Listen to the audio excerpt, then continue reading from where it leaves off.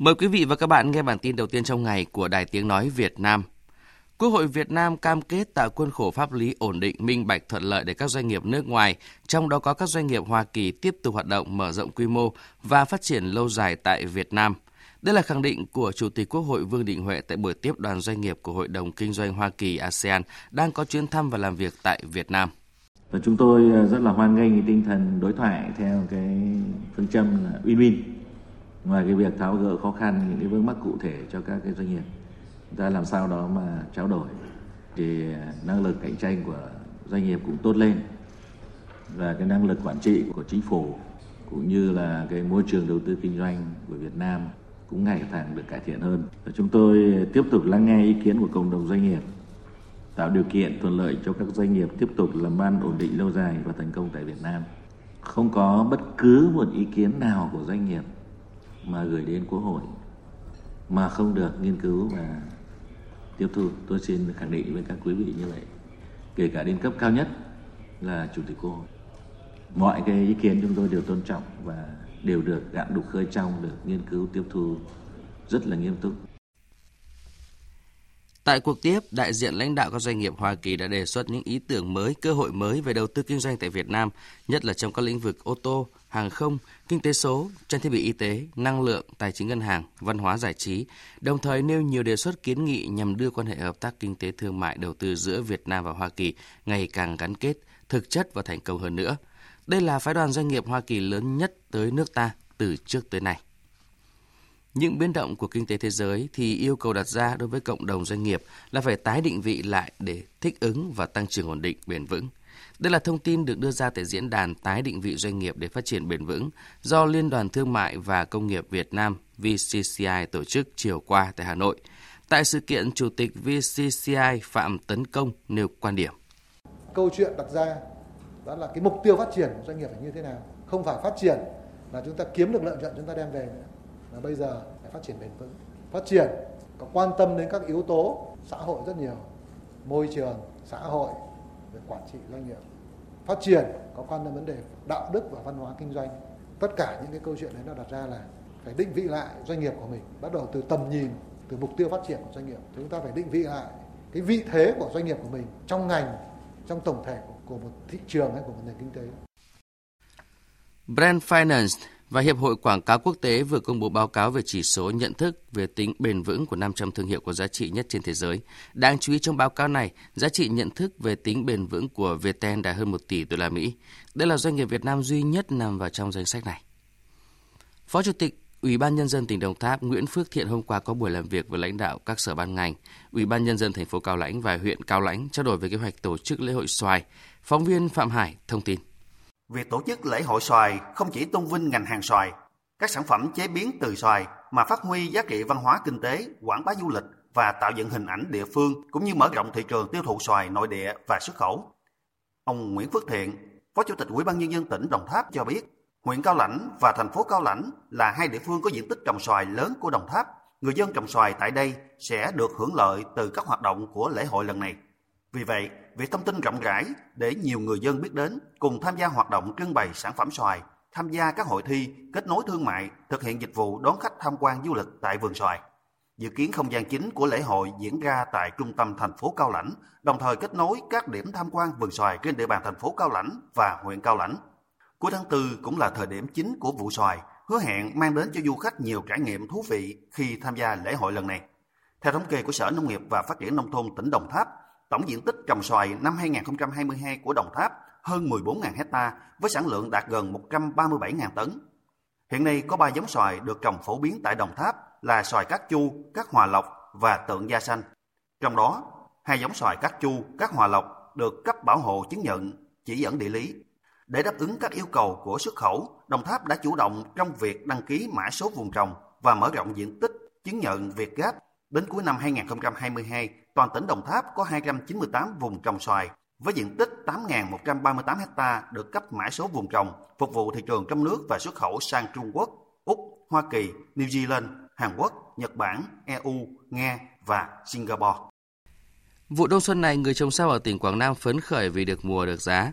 Ngành nông nghiệp tỉnh Quảng Nam đã giúp người dân chuyển đổi nhiều diện tích đất lúa không chủ động tưới nước sang canh tác các loại cây màu, mang lại nguồn thu đáng kể. Tuyết Lê, phóng viên Đài Tiếng nói Việt Nam thường trú tại miền Trung, thông tin. Tại vùng trồng rau sạch ở xã Duy Phước, huyện Duy Xuyên, tỉnh Quảng Nam, những dàn bí đao, bí đỏ, mướp đắng, các loài rau sạch đã đến kỳ thu hoạch. Ông Lưu Văn Dũng ở thôn Lang Châu Bắc, xã Duy Phước, huyện Duy Xuyên cho biết, năm nay gia đình ông canh tác 10 sào rau đầu các loại, trong đó chủ lực là cây bí đao. Trước đây, 1 kg bí đao bán từ 7.000 đồng đến 8.000 đồng 1 kg, nay tăng lên 13.000 đồng đến 15.000 đồng 1 kg. Các loài rau bí đỏ cũng được giá. Ông Dũng tỏ ra phấn khởi. Năm nay là bí đô của người nông dân được mùa mà được giá, cô hơn các năm trước. Tuy rằng là vật tư cũng hơi cô nhưng mà cũng đáp lại là cũng được giá, vừa được mùa vừa được giá. Kể cả cái hoa màu, các loại rau. Nông dân là làm số lượng nhiều nó họ cũng lên tới 100 triệu. Đất màu thì nó vất vả hơn nhưng mà là thu nhập nó gấp mấy lần lúa, người ta chuyển qua làm màu, cái lợi nhuận nó cô hơn. Vụ mùa này, nông dân huyện Duy Xuyên, tỉnh Quảng Nam trồng gần 1.000 hecta rau màu, tập trung ở các xã Duy Phước, Duy Thành, Duy Trung và thị trấn Nam Phước. Các ngành chức năng thường xuyên tổ chức tập huấn, chuyển giao khoa học kỹ thuật trồng trọt cho nông dân nên năng suất và chất lượng rau màu tăng lên đáng kể. Năm nay, tỉnh Quảng Nam hỗ trợ nông dân chuyển đổi 1.000 hecta đất lúa không chủ động nước tưới sang trồng các loài cây trồng cạn, trồng hoa màu. Ông Nguyễn Xuân Vũ, Phó Giám đốc Sở Nông nghiệp và Phát triển Nông thôn tỉnh Quảng Nam cho biết. Chúng tôi đã tham mưu cho Ủy ban nhân dân tỉnh xây dựng cái kế hoạch chuyển đổi cơ cấu cây trồng trên chân lúa kém hiệu quả. Một số địa phương thì bà con chuyển đổi qua các loại cây rau màu thì đem lại cái hiệu quả kinh tế cao. Một số địa bàn như là Thăng Bình, Duy Xuyên, Đại Lộc bà con đã mạnh dạn chuyển đổi và thực hiện các cái mô hình trên các cái chân lúa kém hiệu quả. Và qua thực tế của vụ đông xuân này thì được mùa và được giá. Liên quan đến việc 4 tiếp viên hàng không của Vietnam Airlines vận chuyển ma túy, Thượng tá Lê Mạnh Hà, Phó trưởng Phòng Tham mưu, Công an Thành phố Hồ Chí Minh vừa cho biết chưa đủ căn cứ để khởi tố 4 tiếp viên và đã thả tự do cho họ. Việc trả tự do cho các tiếp viên hàng không đồng nghĩa với việc vụ án đã kết thúc. Tất nhiên là cái vụ việc thì còn có trong quá trình điều tra. Đây chỉ là cái bước đầu mà chúng ta chưa đủ cái cơ sở để chúng ta thực hiện các cái biện pháp như vậy. Nhưng nếu trường hợp trong quá trình hiện nay vẫn đang trong quá trình điều tra vụ án, thì nếu quá trình điều tra mà phát hiện những cái dấu hiệu, những cái chứng cứ khác mà củng cố được cái hành vi thì cơ quan điều tra vẫn có thể áp dụng các cái biện pháp xử lý, chứ không phải là đã kết thúc hoàn toàn cái vụ việc. Xin được chuyển sang phần tin thế giới. Hôm nay là ngày cuối cùng diễn ra Hội nghị về nước năm 2023 của Liên Hợp Quốc tại New York, Mỹ. Tổ chức đa phương lớn nhất hành tinh đang đưa ra lời kêu gọi các chính phủ cần tăng cường hành động để quản lý tốt hơn một trong những nguồn tài nguyên quý giá của nhân loại. Đây cũng là cơ hội hiếm hoi để đẩy nhanh tiến độ hướng tới tiếp cận phổ cập nước sạch và vệ sinh năm 2030. Tổng hợp của biên tập viên Phương Anh. Liên Hợp Quốc vừa chỉ ra thực tế đáng báo động khi 1/4 dân số thế giới đang phải sống dựa vào nguồn nước uống không an toàn. Gần 3/4 các thảm họa gần đây có liên quan tới vấn đề về nước. Đảm bảo tiếp cận với nước uống sạch và vệ sinh là một phần trong danh sách 17 việc cần làm mà Liên Hợp Quốc đã đặt ra để hướng tới phát triển bền vững bên cạnh mục tiêu xóa đói giảm nghèo, đạt được bình đẳng giới và hành động ứng phó với biến đổi khí hậu. Tổng thư ký Liên Hợp Quốc Antonio Guterres nhấn mạnh, nước là huyết mạch của nhân loại, là mẫu số phát triển chung để định hình một tương lai tốt đẹp hơn. Song cũng lưu ý, nguồn tài nguyên nước đang gặp vấn đề sâu sắc. Chúng ta đang rút cạn nguồn sống của nhân loại thông qua việc tiêu thụ quá mức và sử dụng không bền vững nguồn tài nguyên nước. Hiện tượng ấm lên toàn cầu còn khiến nước bốc hơi. Chúng ta đang phá vỡ vòng tuần hoàn của nước, phá hủy hệ sinh thái và làm ô nhiễm nguồn nước ngầm. Gần 3/4 thảm họa thiên nhiên có liên quan đến nước. Cứ 4 người thì có 1 người sống mà không được tiếp cận với nước sạch hay nguồn cung cấp nước được quản lý an toàn. Và hơn 1,7 tỷ người thiếu tiếp cận với các điều kiện vệ sinh cơ bản. Mặc dù hội nghị đang diễn ra không nhằm mục đích tạo ra loại thỏa thuận mang tính ràng buộc như tại hội nghị về khí hậu ở Paris năm 2015 hay hội nghị về bảo tồn thiên nhiên ở Montreal vào năm 2022. Song Tổng thư ký Liên Hợp Quốc nhấn mạnh một trong những kết quả chính của hội nghị sẽ là chương trình hành động vì nước. Chương trình nắm bắt và theo dõi tiến độ tất cả các cam kết tự nguyện liên quan đến nước. Chương trình nghị sự nhằm mục đích khuyến khích các quốc gia thành viên của Liên Hợp Quốc, các bên liên quan và khu vực tư nhân cam kết thực hiện các hành động khẩn cấp để giải quyết những thách thức về nước hiện nay. Lừa đảo trên mạng đang ngày càng lan rộng ra nhiều quốc gia trên thế giới. Tại New Zealand, năm ngoái nước này đã bị thiệt hại khoảng 20 triệu New Zealand đô la từ các vụ lừa đảo trên mạng. Việt Nga, phóng viên Đài Tiếng nói Việt Nam thường trú tại Australia theo dõi Châu Đại Dương thông tin. Nhóm ứng phó khẩn cấp máy tính của New Zealand cho biết, trong năm ngoái, ở nước này có 8.160 vụ lừa đảo trên mạng được báo cáo, giảm 8% so với năm trước đó. Tuy vậy, số tiền mà người dân nước này bị lừa lại tăng lên 20 triệu đô la New Zealand, tức là tăng 19%.